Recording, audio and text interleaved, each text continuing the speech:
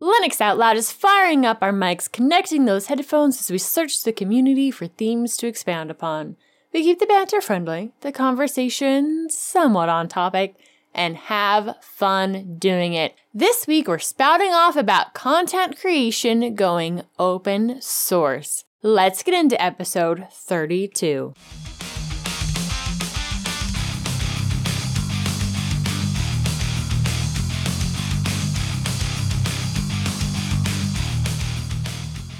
Linux Out Loud is brought to you by DigitalOcean and Bitwarden. With me today are my two fantastic co-hosts, Matt and Nate. How are you guys? Oh, I'm great. I do want to say, though, I keep the banter friendly. Matt doesn't keep the banter friendly. Oh, I hear what goes on behind the recording. It's a bit of both. Oh, no, I'm a perfect angel. I would never say anything mean to anybody ever. Ever. Never happens. Never in a billion gajillion years. I'll let the objective person behind all of this say otherwise. Wendy's correct. In fairness, she's the one that has to hear the banter over and over and edit it all out. So she would be the objective party here, Nate. Well, I don't edit all of it out. I just edit out the banter that is not appropriate for the show. Yes, but mostly Matt. Still hilarious. But having done the audio editing also, I understand that hearing the same banter over and over and over again about for the 15th time really does make you want to delete it. Yes, there are times that I'm like, oh my gosh, get over it, guys. Move on.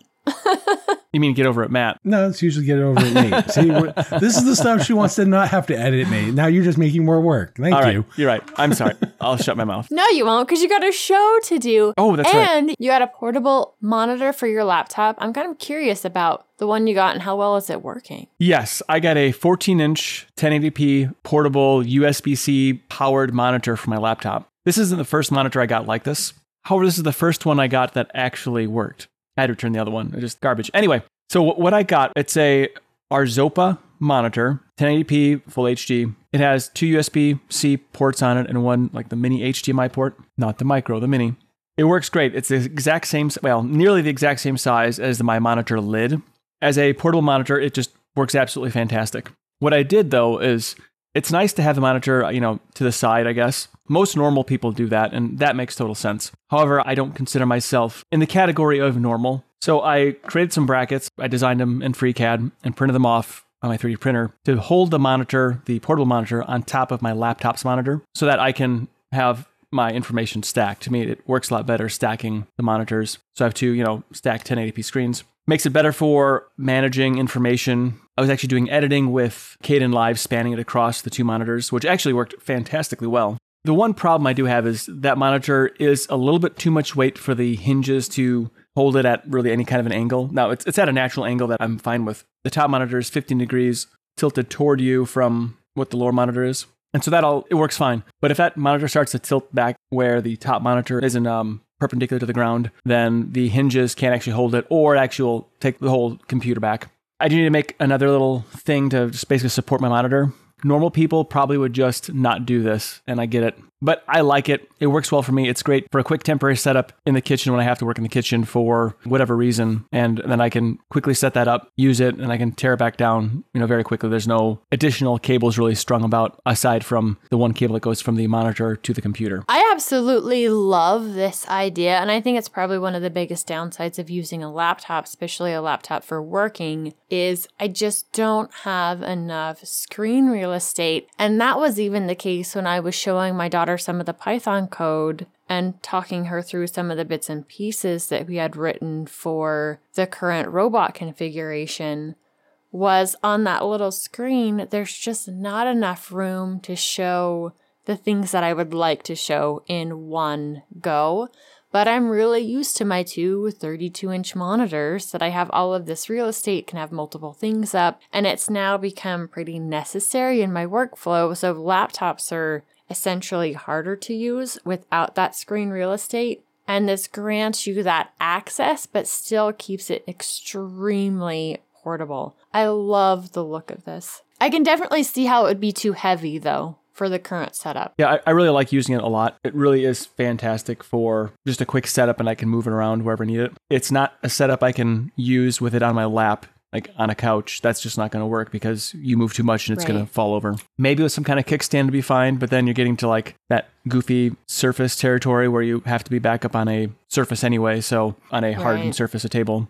Again, for like temporary mobile workstation setup, let's say you want to go to a Starbucks or something and want to look like a real goof, you could definitely do this and get away with it. And it's nice that it's not like side by side because you have a gap between the bezels of the monitors when they're side by side on, with a laptop. And to me, that's just kind of annoying. Right, yeah. I prefer this annoyance a little bit more than the other annoyance. Well, it looks like it works well. I am curious how you will solve the weight issue, whether maybe it's putting a brace behind the lower monitor or whatnot. But I really like the setup and I love the design that you've done to be able to 3D print these. Yeah, it's super basic. It really is. It's easy to print. I printed it so it would be very simple. I'm going to print another set of brackets only because I'm tightening some of the tolerances and want to get some of the slop out of it. There's a little bit of slop that I want to, just for my own edification. The very first design worked. The second design worked better, and the third one will just work even better. Now, it would be cool if I had a more clever way of keeping the rear monitor actually attached to it and then like sliding it up or something like that. But I'm not going to spend that kind of engineering time to do something that I'm not going to use all that often anyway, just here and there. Perfect solution. I'm assuming you will be sharing those files once you have it cleaned up exactly the way you like it. I will. I'll put those on Thingiverse or something, or at least on my website when I'm ready to talk about it. But I don't know how well it's going to work for other people because essentially it's the design for my monitor and this portable monitor. And there's so many variations out there. So you'd have to just adjust the thickness of the gap. But I imagine most laptop screens are probably about 7 or 8 millimeters in thickness with the lid, maybe not. Yeah. And then 10 millimeters for the lower part of the portable monitor. It's a FreeCAD file, so all you have to do is just adjust the gap, and then that would solve it for you, assuming FreeCAD doesn't blow up. Well, I haven't ever had that experience, but I have very, very little experience with FreeCAD. Though I'm excited to see that it would be, of course, a FreeCAD file, because I know I've found other things that I've wanted to adjust.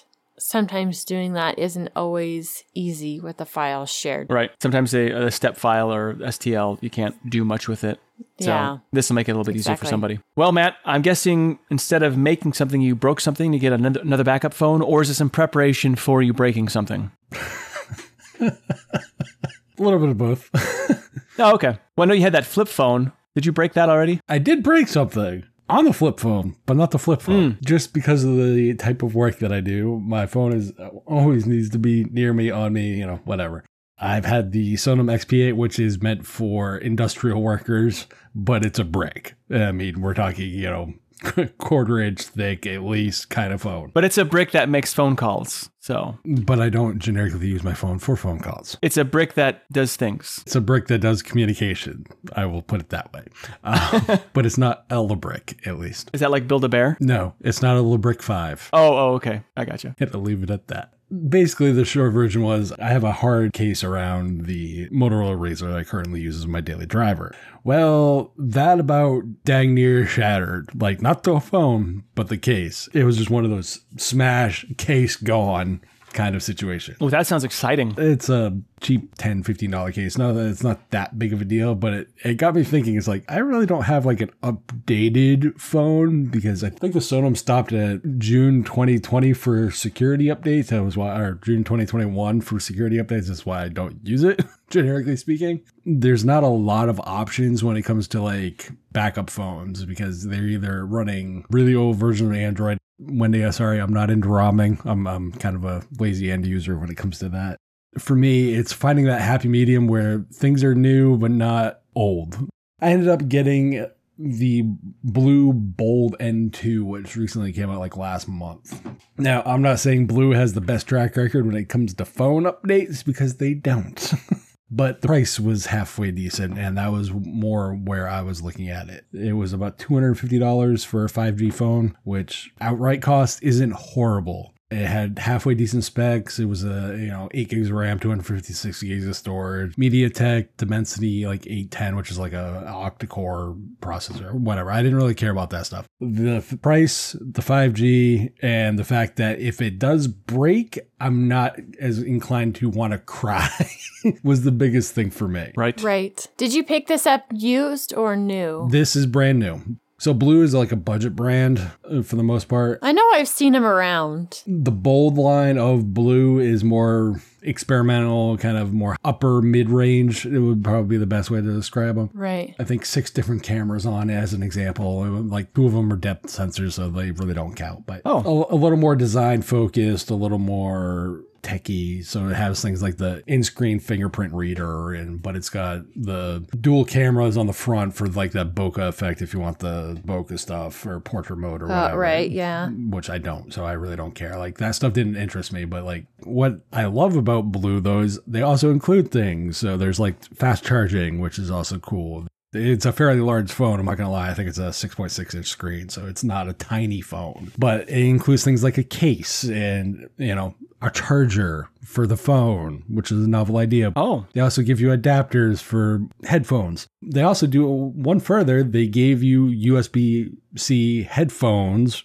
with the phone. So it's not just the adapter. They also gave the phone. Oh, wow. There's small stuff like that that's like, oh, okay, cool. Like, I'm not a big in-ear headphone guy. Like, that's just not my thing. But cool that it includes it.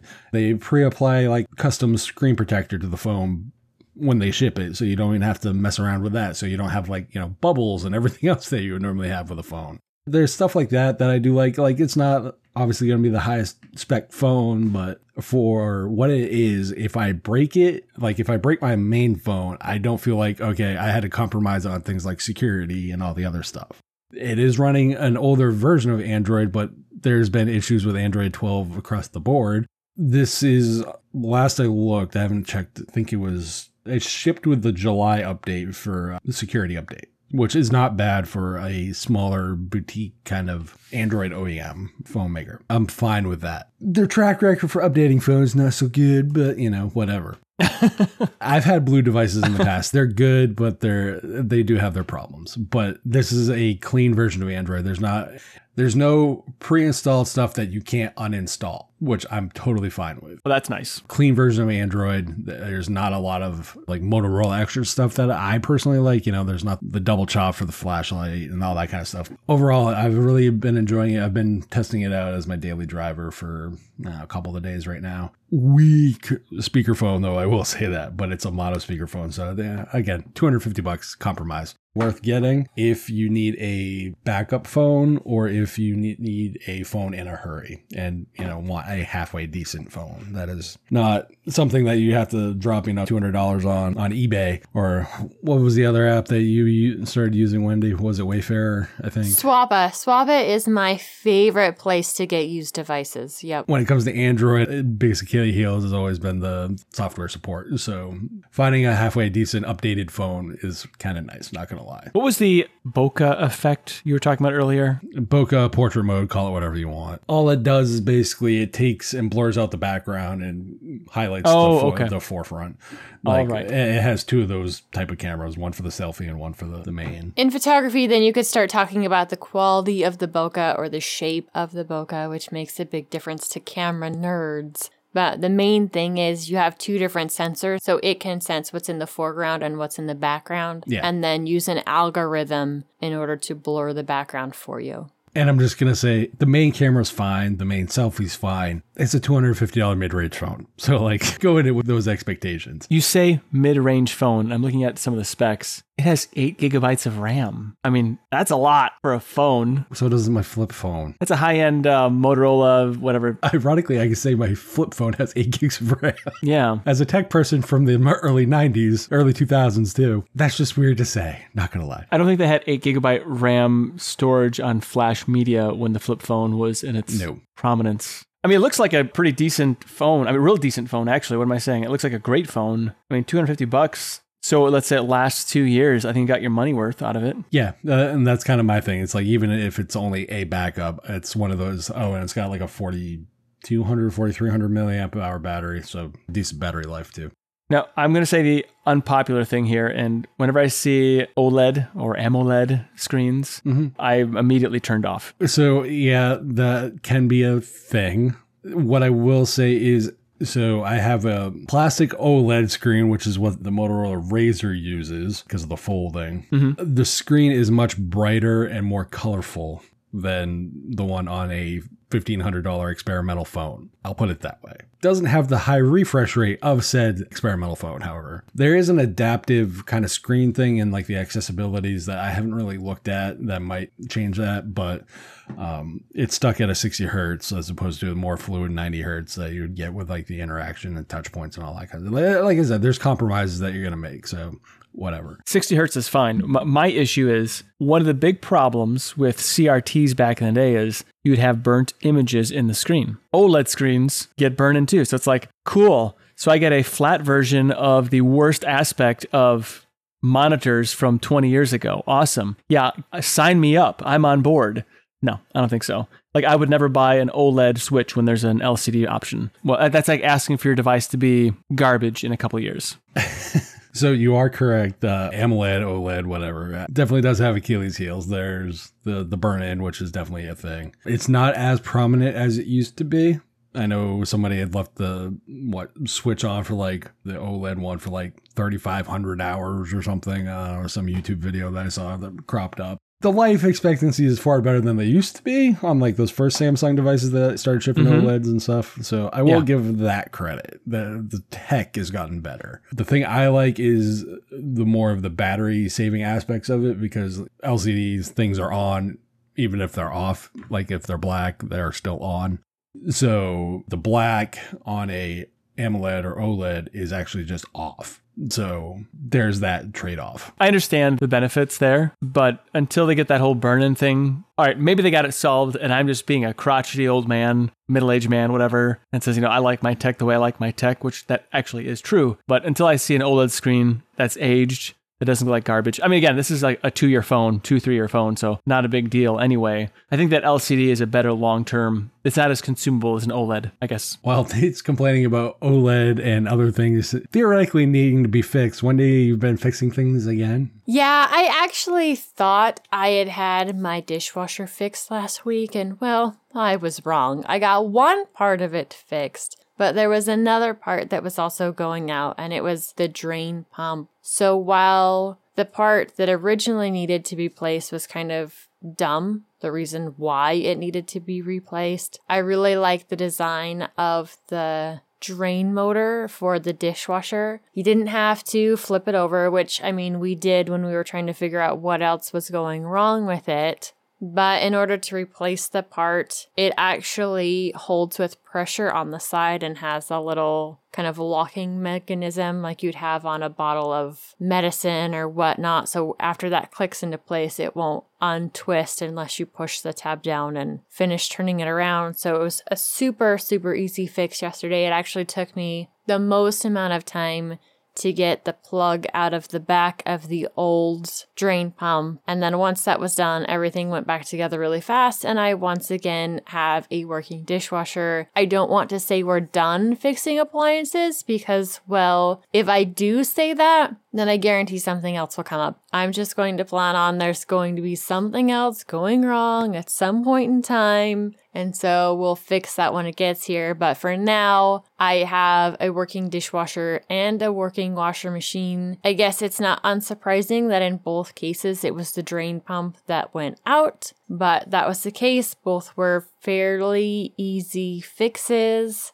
And we're off and running again with the full force of major appliances in the house. Oh, that's excellent news. A downed appliance is probably the worst. It's definitely difficult. I know it's like first world problems when I'm complaining about my dishwasher being down. But because we have one, plus 6 people in this house, I've gotten used to being able to do other things with my time. So I could just quickly unload the dishwasher, have one of the kids do it. And then I've already made commitments with my time elsewhere because that's not a thing that I needed to do. So then when one of those major appliances is down, I don't necessarily have time scheduled for doing dishes for 6 people for 3 meals a day in the house, which ends up becoming a heck of a lot of dishes really, really fast. So I know it's a first world problem, but it's definitely a time suck where I've already dedicated my time other places.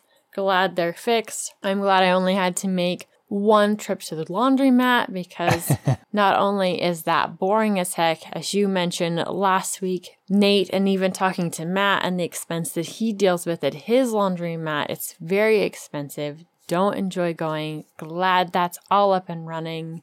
If I do have something else to fix again, I'll let you know. The most interesting thing about the dishwasher is we found the service mode. So if we'd had a service technician come out, you would use a certain series of buttons across the top of the dishwasher. So it would run different service modes, throw you out a code, and help you figure out exactly what's going on. Obviously, I'm not opposed to technicians coming and fixing things if I can't do it myself. Cost-wise, I'd prefer that we are able to fix it before calling out a service technician to do that. I guess that's all being comfortable with your technology and fixing your technology. It doesn't matter whether it's a computer or a dishwasher. It's still taking the time, reading the manuals, figuring out how to get that fixed. Oh, come on. You know you're not going to get a guy like Magneto to read a manual. We're too stubborn.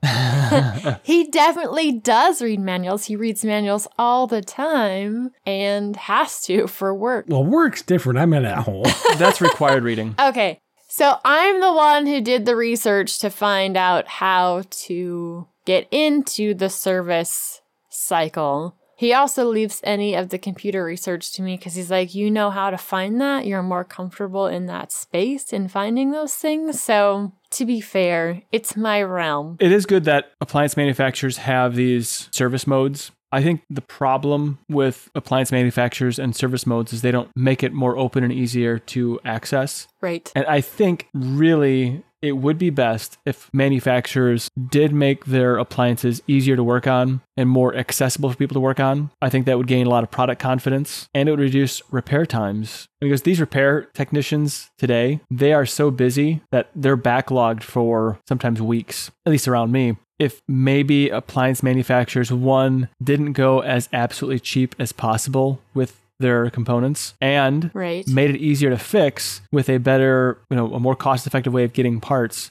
people have more confidence in those appliances. I think, because I got to bring this up just because people demand it, like the Steam Deck. They make it repairable. That boosts my confidence in purchasing another computer like that. The Frameworks laptop, they make it repairable. That boosts my confidence in purchasing that, or, Tuxedo computers and the like. Making an appliance, whatever that appliance might be, whether it's a laptop, a dishwasher, or a refrigerator, more accessible to work on. All it does is boost confidence in your equipment, reduces the fear, let's say, for people to purchase that because it's all open there. Right to repair, huh? Yeah, absolutely. Right to repair is a very big deal. And like you said, it doesn't end with our computers, our gaming devices. It should be across everything we need to use. And I did have to do some digging in order to find what that was. Now, later we found that there was a sheet on the side of the dishwasher. It was kind of folded up and tucked, which was the technician repair sheet. It had some of those information on it. It had the codes on it. So if I had known where to look or thought to look there, I wouldn't have had to search the internet so much in order to find that tech sheet. But it should be readily available. I think it should come inside your regular manual as well, just because it is important to have that information. I don't need someone else to come out here and change the drain pump on a dishwasher. It took me all of 2 seconds, and I didn't even need tools. Not that we don't have tools here, but that was definitely one of those fixes that didn't even need a tool to do it. So why spend somebody's time coming out here to fix that when there's much more complicated problems that they could be working on? So if it was something with the electrical boards or something like that, that's when I would probably need the technician to come out here so that way they could test and know which ones needed to be tested to solve the problem. Whereas just a piece of hardware on the machine that needed to be replaced, I can do that myself. Right, exactly. I totally agree. And Wendy, going to the laundromat wouldn't be so bad if you had a Steam Deck. There, that's twice. No, it still absolutely sucked. Like, I did listen to one of the audiobooks I've been listening to. I had a new book in the series. There's actually quite a few more books in the series. I just don't have any more credits. So if you want a really fun and definitely science fiction style book to read, I recommend the Fred the Vampire Accountant series by Drew Hastings. They are not family friendly by any means between language and other stuff that they deal with, but they are hilarious.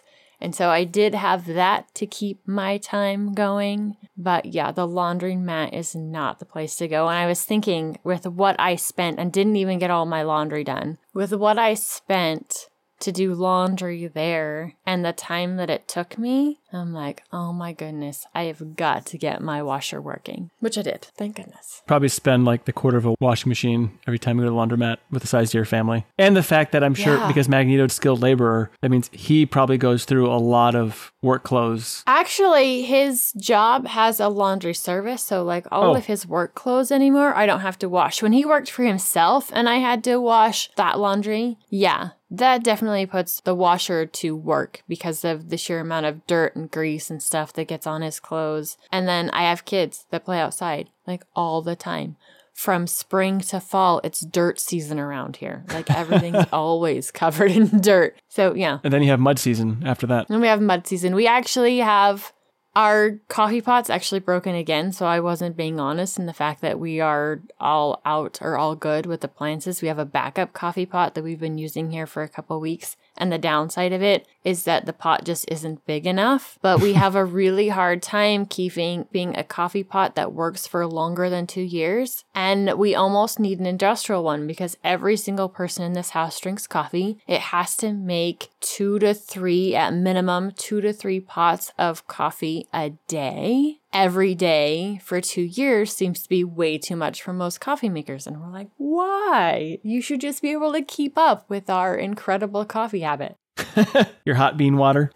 Right? They don't make them for that. You probably have to buy a commercial one if you really want to have something that lasts a while. But if it's going to keep up, but then they all make... Oh, bad Wendy. I know, but I'm being honest. I wish I could remember the brand of it, but the drip coffee makers you usually find in a restaurant, those are actually quite good. You just have to use the right filters, and it should be like any other drip coffee. Or if you get the drip coffee that goes directly into one of those, like you see at coffee places where you push the top down, you squeeze the top. It's a very well insulated container. French presses. They've got a French press. I think he's talking about the AeroPress. Oh, yeah. No, these are like thermoses. They dump it into a giant thermos, and that thermos keeps it at temperature for a long time. Oh, gotcha. Yeah, I know what you're talking about there. Yeah, and that might be good. Just make multiple pots, put it in there, and then it's good to go as it sets for the day. Those will last you a long time. When they do go bad, all the components are serviceable because apparently with commercial appliances, right to repair is important. Weird. So there's that. Okay, that's it. That sums it up. I guess we are replacing our coffee pot with an industrial or a commercial one just because that's our only option.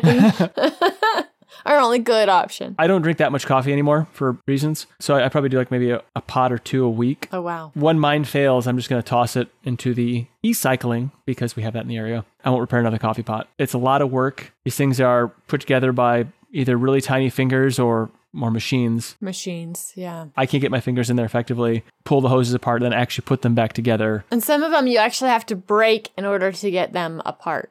Right. They sonic weld the cases together to save like a penny on fasteners. But when you make 100,000 of these things, a penny times 100,000, that actually adds up. That's a lot. Yeah, it adds up. It's still a jerk move by the manufacturer, and they should spend that extra penny. But nonetheless, what can you do? I'd pay that extra penny for it. Yeah, I would. I think most people would be fine with that. Well, they'd actually charge you 3 cents for that penny because that's the way the equation works out. Very true. But and then the manufacturing schmo is going to tell you that the cost of maintaining the screw is very expensive because that's another process and everything else. I'm like, all right, whatever, fine. This episode of Linux Out Loud is brought to you by DigitalOcean. Cloud computing can be, well, let's say, complex, especially for a guy like me. But standing up reliable, affordable cloud infrastructure really doesn't have to be. At DigitalOcean, you can enjoy a comprehensive portfolio of compute, storage, database, and networking products that put your cloud infrastructure in capable hands so you and your teams can get back to doing what matters most, building world-changing apps that grow your business. Predictable pricing, robust product documentation, and services that developers love. That's DigitalOcean. Get support at every stage of growth, from teams of 1, so just you, to teams of 1,000 with simple, powerful cloud computing and growing at DigitalOcean. As a listener of Linux Out Loud and a member of the Tux Digital community, you can get started for free. In fact, it's even better than free because DigitalOcean is giving you a $100 credit when you sign up at do.co/tux2022.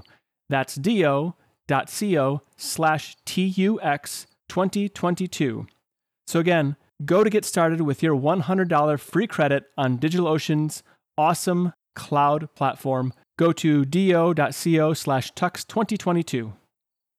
Appliances in our lives are not the only things that we wish were open source or had better repairability. Here, we also care a lot about content creation, and so does our community.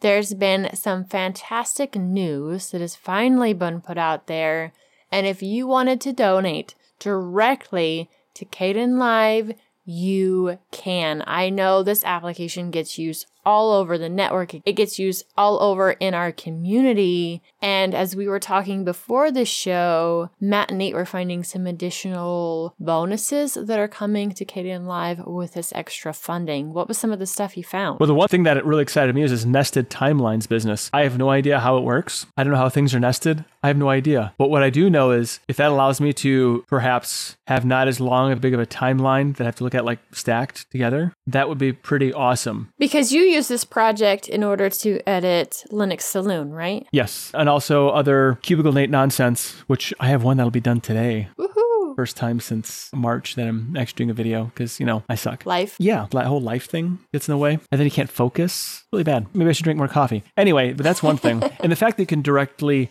donate to the project because, this project, I don't really make money off the project, really. I don't. But I do donate to the KDE project, the big overarching thing. But to be able to actually directly push some of those funds to Kdenlive, I think is very awesome. Yeah, Nate, that's actually been my biggest, my personal biggest gripe is the fact that for the longest time, it's we talk about having that video editor that's amazing, awesome to have. Kdenlive's fulfilled that for a good couple years now for most, I'm going to emphasize the word, most Linux users as a whole. There are those that will need a DaVinci Resolve or, some type of application like that. That's just what it is. Well, I'm not a professional, so I don't need DaVinci Resolve. I'm saying that's why I said certain, not all. Kdenlive to me is kind of like finding that right prosumer level where it does a lot of pro stuff and that is functional for a consumer. And it just happens generically to be the price of free. So generically, this is where I didn't always have an issue with the fact that you had to donate directly to the KDE Foundation as a whole, as opposed to being able to directly donate to the projects that you want. I've always disliked that, and the fact that they're doing this is amazing, and they need to do it for other projects. Kdenlive just happens to be the biggest one that has been the biggest criticism, I think, that they've eaten a lot of crow on for that. Yeah, like you mentioned, things like nested timelines, cool. One of the other things is they're looking at the workflow kind of stuff and changing kind of how you do certain things. So one of the things that they mentioned is how to change contrast and brightness of a clip.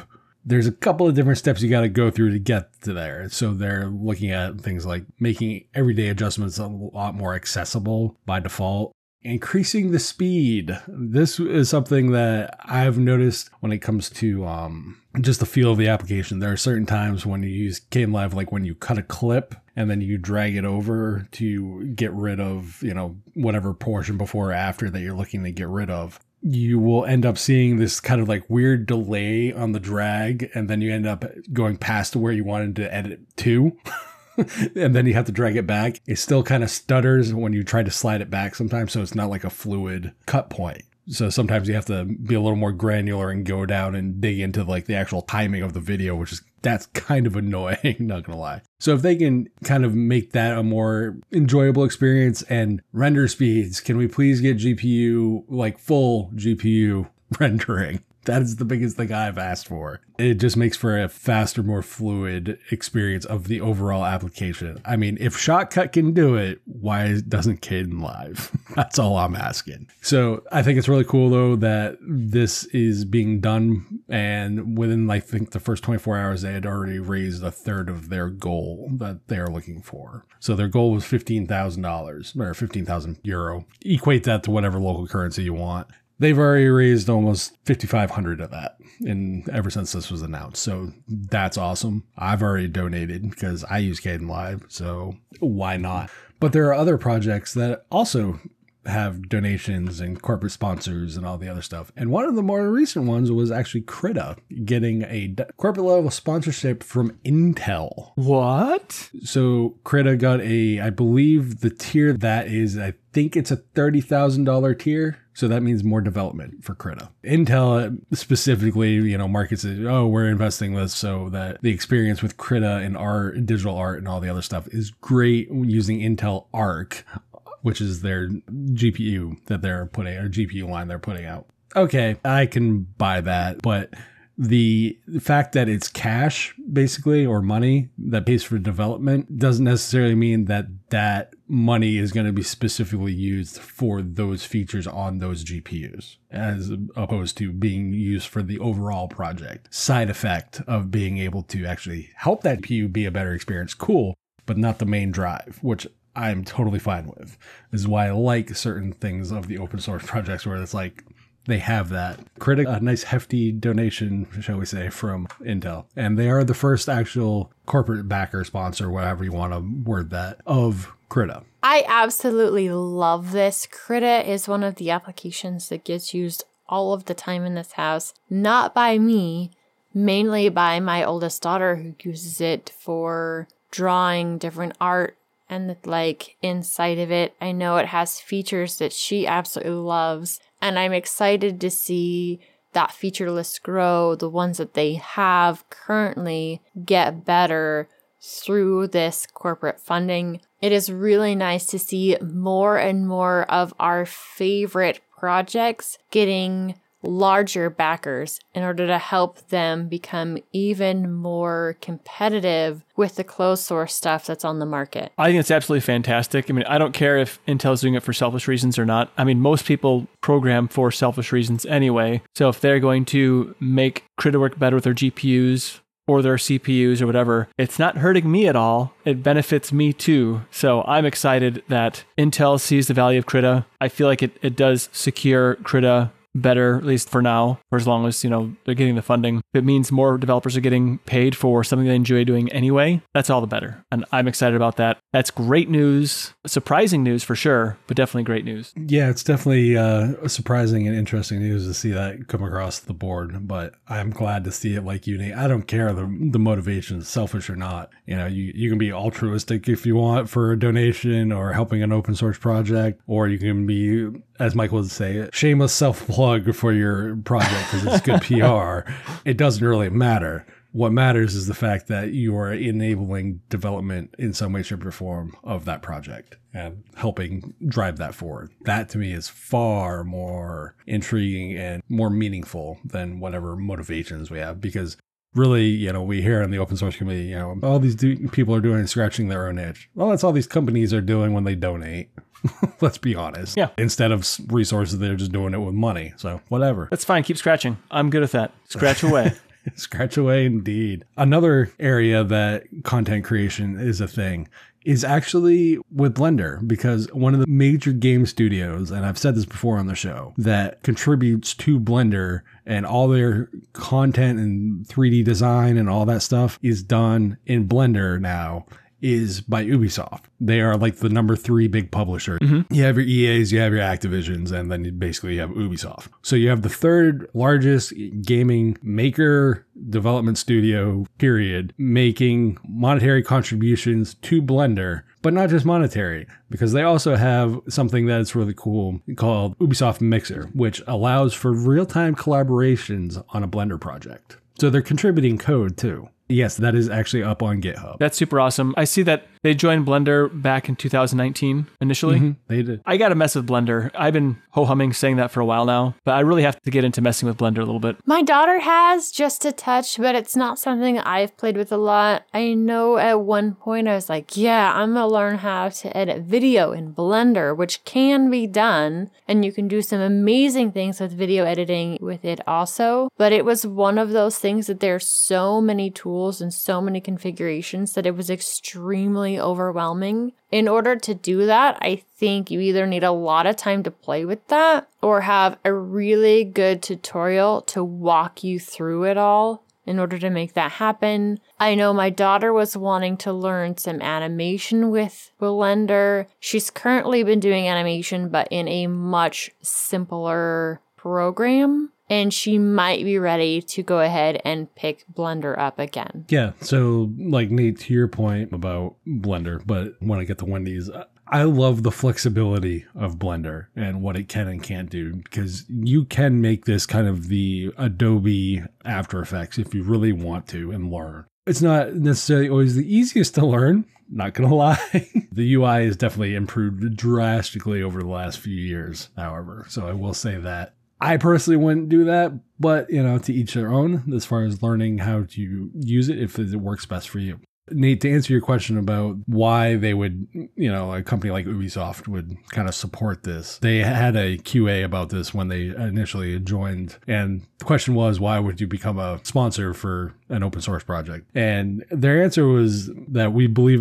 and to quote, we believe that Blender at that point, it was 2.8, which will be released in the coming days, is a game changer for the CGI industry. Blender has been on Ubisoft's radar for a long time, and in the past year or more and more artists have shown interest in using it in production. It was the internal teams showing a willingness to want to use it that drove that choice. And I think that's really cool. That means a company's actually listening to what they're saying. To continue, the growth of our internal Blender community, as well as the innovations brought by 2.8, like a revamped UI, grease pencil, Eevee, real-time rendering, convinced us that it was the right time to bring support to our artist productions that we would like to add Blender to their toolkit. What better way to support that switch than donating to the Blender Foundation so we can help Blender continue to grow? Sounds like Intel's reason for donating to Krita. Just saying. Yeah, that's fantastic. Sure, it's for selfish reasons, but I'm okay with that. Be selfish.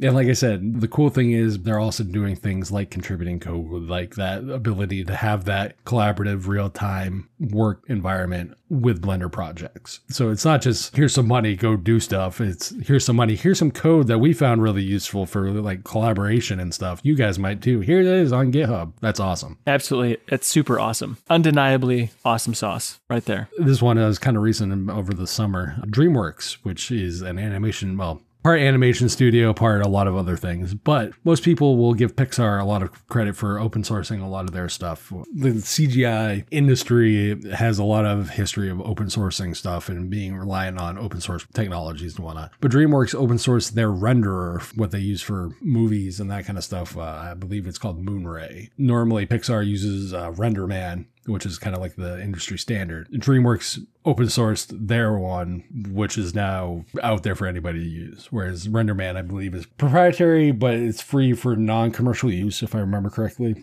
Another option for your renderers, and besides Blender or RenderMan, well, go make some CGI with Moonray. It's a library, so does that work with some other application or? Some of it's above my head, but believe the fact that it's a library, it's not app dependent as much. So yeah, it's a renderer. Okay, so it's a component. Yeah, some of the examples that they can do with Moonray, pretty darn impressive for sure. I don't know how they do that, but they're doing it.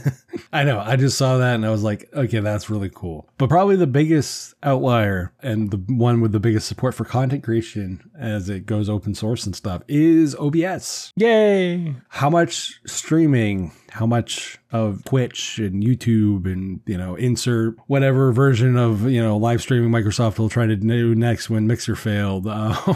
Where would all that be without OBS?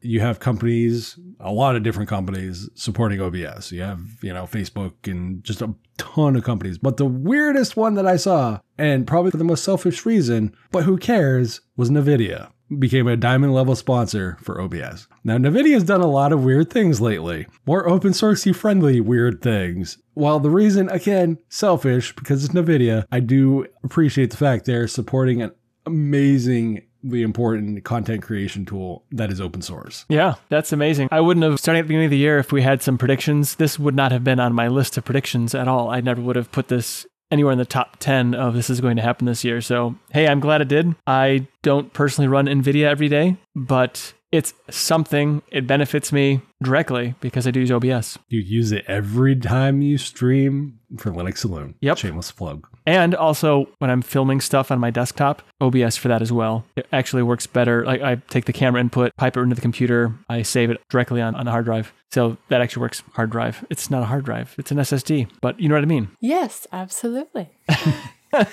But the whole point of bringing up all these kind of companies and projects and things that are being supported, be it donations or, corporate sponsors, et cetera, is there's this weird kind of, I don't want to say seismic, but you can see content creation is becoming more about collaboration and kind of the undertone of where the status quo always was. If you're doing content creation, go use Adobe. That was basically always the longest joke. Mm-hmm. And if you didn't use Adobe, you might use some other proprietary good. I can't say the proprietary stuff's bad because it's not, but you might be the outlier and kind of use you might use a Corel product, or you might use something that is kind of an industry standard, but not really. You might use an Apple product if that's your thing. There were outliers, but there's more and more where I'm seeing companies and stuff understand that the open source stuff in the end benefits them. And so if they only have to throw, $50,000 to get something developed in their favor, they're gonna do it. Right. So if I don't have to pay somebody $100,000, $150,000 a year, and I can pay a team of people who have already got a code base going, $50,000 savings, if you're looking at it from the business perspective. So I think it's an amazing thing to see. And I really do believe that we're gonna see more of this kind of understanding that what were at once these kind of, I use GIMP instead of Photoshop. We're okay, whatever. These are going to start being a lot more feature complete in comparison to their proprietary counterparts. Yeah. And I think that is kind of where we're heading in the content creation space, honestly. Which I think that to me is the best part, is to see these open source projects become more competitive with the closed source options out there. And it's really nice to see some of that being used in education so that these projects will not only continue to get better, but people will have the option to use them across all different countries, all different communities, and be a very solid resources, not only for the companies that need them, but for the people who are just wanting to learn, how do I do this? Absolutely. No argument here. Nope. What do you guys think about Kdenlive finally getting direct donations and all of the different corporate sponsors that are for these different projects that we have out there? Are these projects that you use? Are you excited to see this funding? What other projects would you love to see get additional funding, whether it's now being able to donate to them directly or getting some heavy hitters in the funding department? We can't wait to get your feedback. Hello, Magneto here. This episode of Linux Out Loud is sponsored by Bitwarden. Bitwarden is the password manager that they use and trust. Bitwarden lets you set up things like a PIN to easily access your password, as well as additional authentication such as master password and adding phrases to fingerprint security, all to keep your password safe. From me. Bitwarden is the easiest and safest way for individuals, teams, and businesses to store, share, and sync their sensitive data. Go to bitwarden.com/tux to get started for free. $10 premium account includes 1 gigabyte of encrypted file storage, 2-step login with YubiKey, U2F, or Duo, Vault Health Reports, and TOTP Authenticator storage and generation. and priority customer support. Make the smart move, like many from the community have, and go to bitwarden.com/tux to get started for free. If you're like my wife, Sinister Wendy, you'll want to show your appreciation by signing up for the Premium Edition, especially since the Premium Edition only starts at $10 a year. Thanks to Bitwarden for supporting this episode of Linux Out Loud. Magneto out.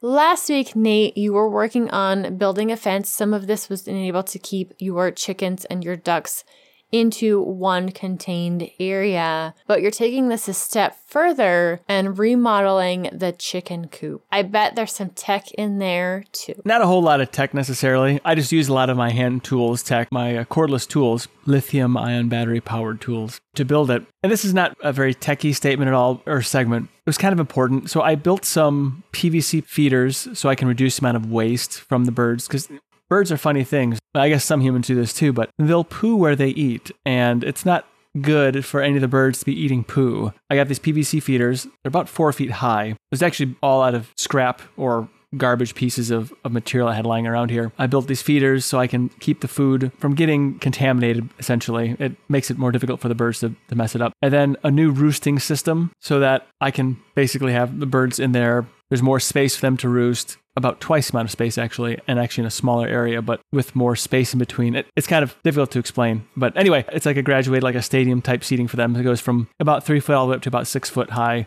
If you're in the metric, from about 1 meter to about 2 meters high-ish, a little bit less than 2 meters, for them to sit and not get their feet dirty and such through the night. So not really a huge exciting thing going on, but it was an important improvement to the barn, my bird barn. Doing the calculations, it was all on paper, but it was kind of fun to do. And I got to show the kids, this is how you can then cut this piece to interface with these other two pieces and then fasten them to the wall and then make everything just, kind of work. Surprisingly, it was my daughter who was most, I don't want to say interested, but most excited about the changes and helped me actually get the wood and everything else from the store so that we could build the things. So anyway, it was fun. It's an improvement to the coop. The turkeys are still stupid and not actually going in the coop at night. And I want to put them away so nothing eats them because, that's not for animals to eat, it's for somebody else. I'm excited about all these different changes and improving my position here at my cubicle farm, as it were. Well, you typically have some kind of tech. I know that you've used solar panels in order to help keep your coop warm. So this wasn't a remodel in that way, but just making less waste more comfortable for the birds. Even more important, like we said again, is we're coming on to winter where they're going to be spending a little bit more time in the coop instead of out wandering around. It's always nice to be able to use the scrap pieces you have laying around to do projects like that. You are making things better and reducing the amount of clutter you have and not having to spend money on it to do it. Or less money anyway. Right. And also, I do actually have some tech in the barn or related to the birds. All the lights in the barn are controlled by Home Assistant, so I can turn on and off things. So for the heat in the wintertime, I want to keep the temperature at the right level. Don't want it too warm and whatnot. And also, I have an insect, it's called a Dynatrap. This insect catching thing. So instead of the insects just irritating me or spraying to kill the insects, which is not good for the birds, this collects the insects and then I feed it to the birds. So I'm not spending money on spray, but then I'm also reducing my feed costs, not by very much. We're talking maybe it's enough for one egg every 3 weeks. But in pounds and weight, but it's something, it's not. Also, I don't like chemicals. I like reduce the number of chemicals that are being sprayed on my property also. Agreed. Well, Matt, you're not playing with chickens. You are playing something else. Do tell. Nope. The only bad one today is going to be Wendy, so I'm just going to leave that one alone. So that is not an easy task, Nate. I will say that. What, playing with your chickens? No, me being good and not taking that in a totally different I gotcha. Because I didn't know you had chickens in Philadelphia or wherever it is you live. Pensacola. Despite Nate's very weird introduction, the game of the week is actually 3 games. These games are actually ones that I remember playing as a kid. It is called the Journeyman Project 1 through 3. There's different names for all 3 of them, but they're all numbered, so you can figure it out. They're all on GOG. They're FMV point-and-click adventure games from the mid-90s. These are just really fun games. And Nate, if you remember those style of games from I know the 90s weren't that long ago. If we did graduate, you do a PS2, so you will understand what I'm talking about, though. A lot of times I understand what I'm talking about, so keep going. Though most of the rest of us don't. These are a series of games that were about time travel and cause and effect and all that kind of stuff. The later games, you get more FMV, more introduction to kind of what happens in different scenarios if you don't do things a certain way and etc. It's just, they're really fun games. They're not very long. I mean, they're adventure games from the mid 90s, so there was a lot of try and error and fail, and that's kind of the style of game that these are. But you can get them for relatively cheap. When I was making the list for the recommendations of these, they were actually on sale, so you get the entire series for like $10 from GOG. Nice. It runs about 22 for all 3 games total. So if you're a fan of like FMV puzzle games and kind of the, people would say the pixel hunt type games, and you want something with actually a really big focus on story and something that, yeah, they're FMV games from the 90s. So think Command and Conquer, cheesy kind of FMV cutscenes. You kind of got these games wrapped up in a nutshell with a time travel element. So yeah, definitely fun little games to play. I'm not going to lie, though. I do like the pointer hand thing. They show what the different shapes mean. This is very much a 90s thing. It makes me laugh. Yeah, definitely. The neutral, press, grab, zoom in, zoom out. It's very 90s, and I think that we should go back to that. Nate, something tells me if you could, you would go back to that scene from Jurassic Park. It's a Unix system with the 3D UI. If it could work practically and actually like make me more productive, yes, I would find a way to use it. But I think I would spend too much time playing and not getting anything done. Not that I get that much done anyway, but, you know. Well, it's kind of like what happens when, I make a game recommendation that you happen to play on your Steam Deck. You don't get anything done, so it's okay. Exactly. Okay, so I have to say the trailer to this game is, wow, there is no doubt about it. This thing came screaming out of the 90s without a doubt. I am all for puzzle games. I don't know that this one is necessarily up my alley when it comes to puzzle games, but I do have to say it makes me feel like a little kid again. These are available on Steam too. I just did the GOG ones because GOG made sure that when they were re-released around 2014 that they actually worked, at least on the Windows side of things. Nice. So that meant a lot of DOSBox type of stuff because that's when the original came out, and DOS was still a thing with like 98 and stuff too. Right. It's nice to see that still kind of play a thing and a role in some of the preservation of these older games. I kind of wanted to highlight the people who made that possible and the site that made it possible. But you can get these on Steam, and they do play on, DOSBox and Linux and all the other stuff. So, well, this is great. Very nice. I know there's some kind of charm to the 90s that I can't. These games are going to be like brand new to you. Well, actually, they are. I don't remember these games at all. Well, no, not because of me mentioning them. They're going to be brand new to you, even if I mentioned them 20 years from now anyway. They're new to you because you still live in the early 2000s. I do. It's nice there. So these games would only be like 3 or 4 years old for you. Well, one of them would be like 8, but you get the idea.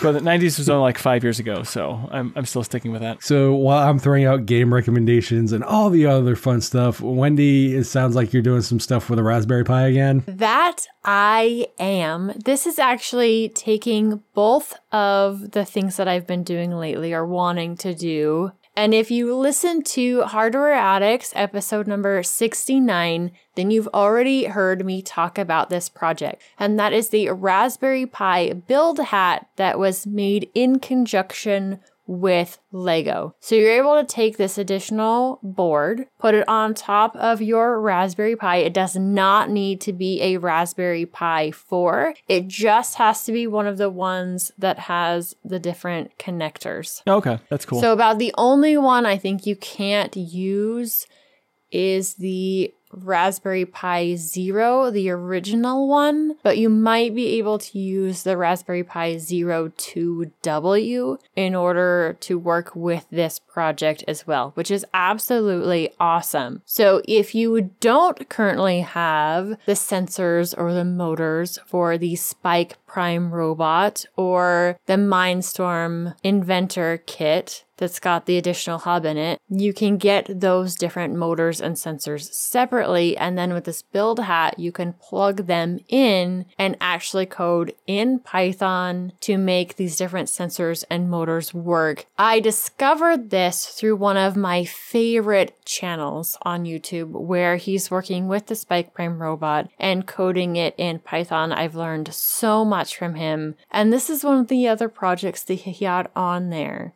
Now, if you already have a Raspberry Pi laying around the house, it'll cost you $25 for the board and another $15 for the power supply, because the USB-C power supply for your Raspberry Pi board isn't going to be enough power for most of the things that you want to do, especially if you're using multiple motors and sensors. So you'll want that additional power supply. So $40 and you could be off and running if you've already got the motors and sensors. If you don't have the motors and sensors, it'll cost you a little bit more, but you can slowly build up, add the ones that you want, or get the Spike Prime expansion kit, which for you wouldn't be an expansion, but it would come with a motor, a couple sensors, and get you off and running. This is a great way to do more robotics with a Raspberry Pi, an existing series of sensors and motors. I cannot wait to play with this project. If you listen to that episode of Hardware Addicts, you know that getting a Raspberry Pi right now is very, very difficult, but I have a lead on a Raspberry Pi 3 that I'm able to get used so that the kids and I can start coding and building and playing with this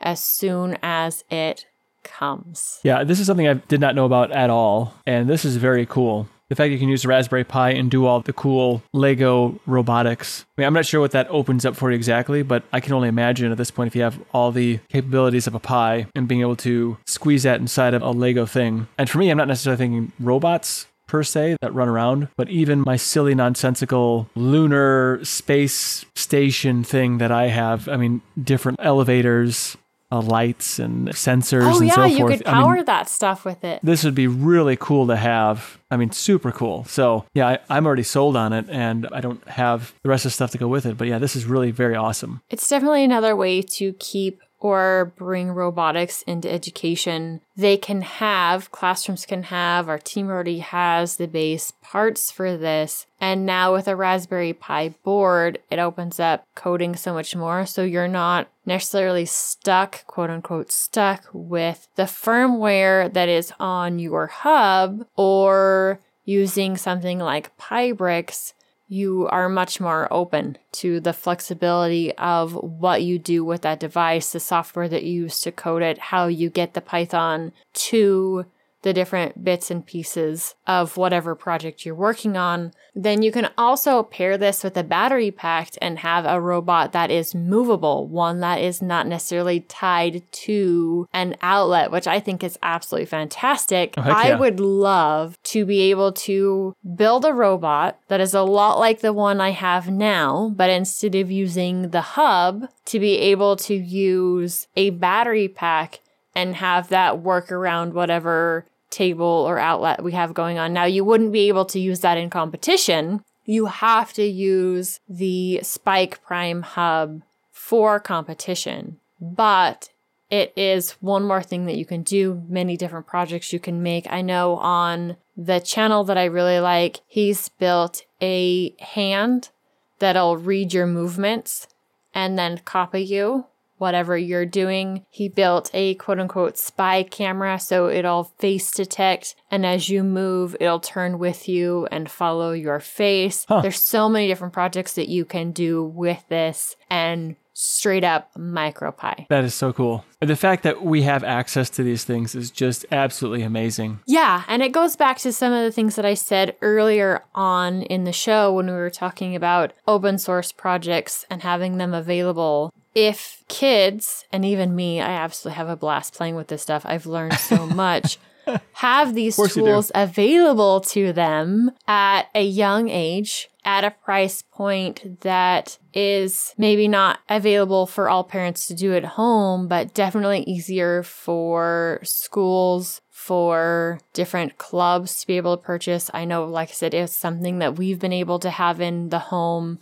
I will definitely be spending more school money on additional motors, additional sensors, making sure that we have this hat, other hats, different sensor kits that you can get for the Raspberry Pi itself, and build on the skills that they're learning with the Spike Prime robot. And the kids may not want to code as a profession in the future, but it's a skill they know. And once they've learned one coding language, then they can use that information as a stepping stone for additional coding languages if they wanted to. Well, the other thing too is it's not just learning to code, it's learning to think logically and orderly. Yeah. It's not just programming. It's not building a program necessarily, but it's building the structure in your mind to be able to take abstract concepts and build some sort of structure around it. So Yep. It's a very useful skill. It's very transferable to other things. I don't see a downside to it. I mean, Legos and Linux, they're both L words that bring smiles to my face. Absolutely. And this is one more way that you can use it. I know been people following me and my coding journey and the robotics stuff, very interested in that. And I just had to share this again, even though I'd shared it on Hardware-Addicts. I had to share it again here because not everybody listens to both. And if you do, sorry, you've heard it again.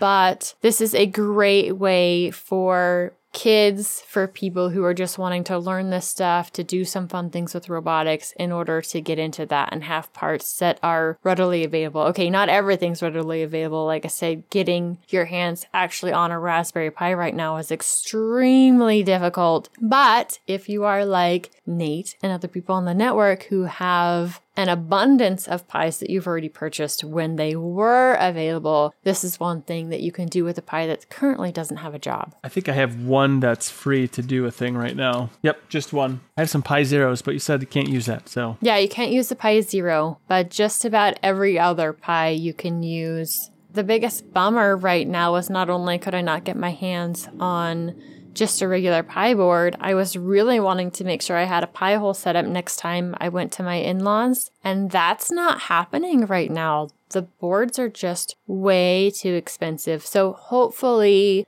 based on production, Raspberry Pi actually being able to get their hands on boards, being able to get boards made, that won't be an issue for much longer.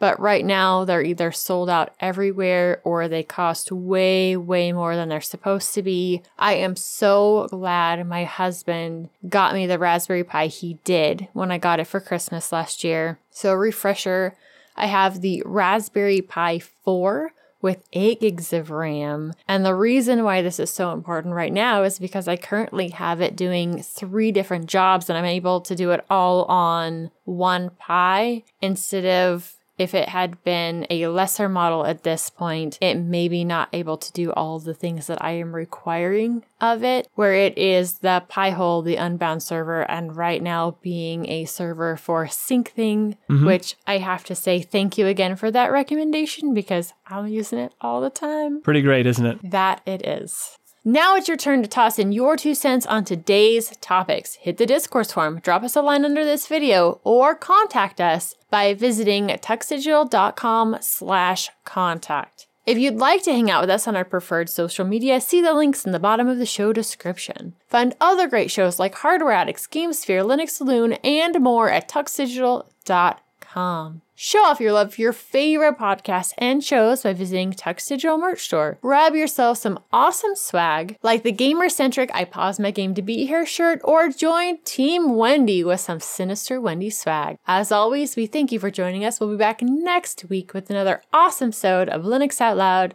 Until then, keep the banter friendly, the conversation somewhat on topic, and have fun doing it.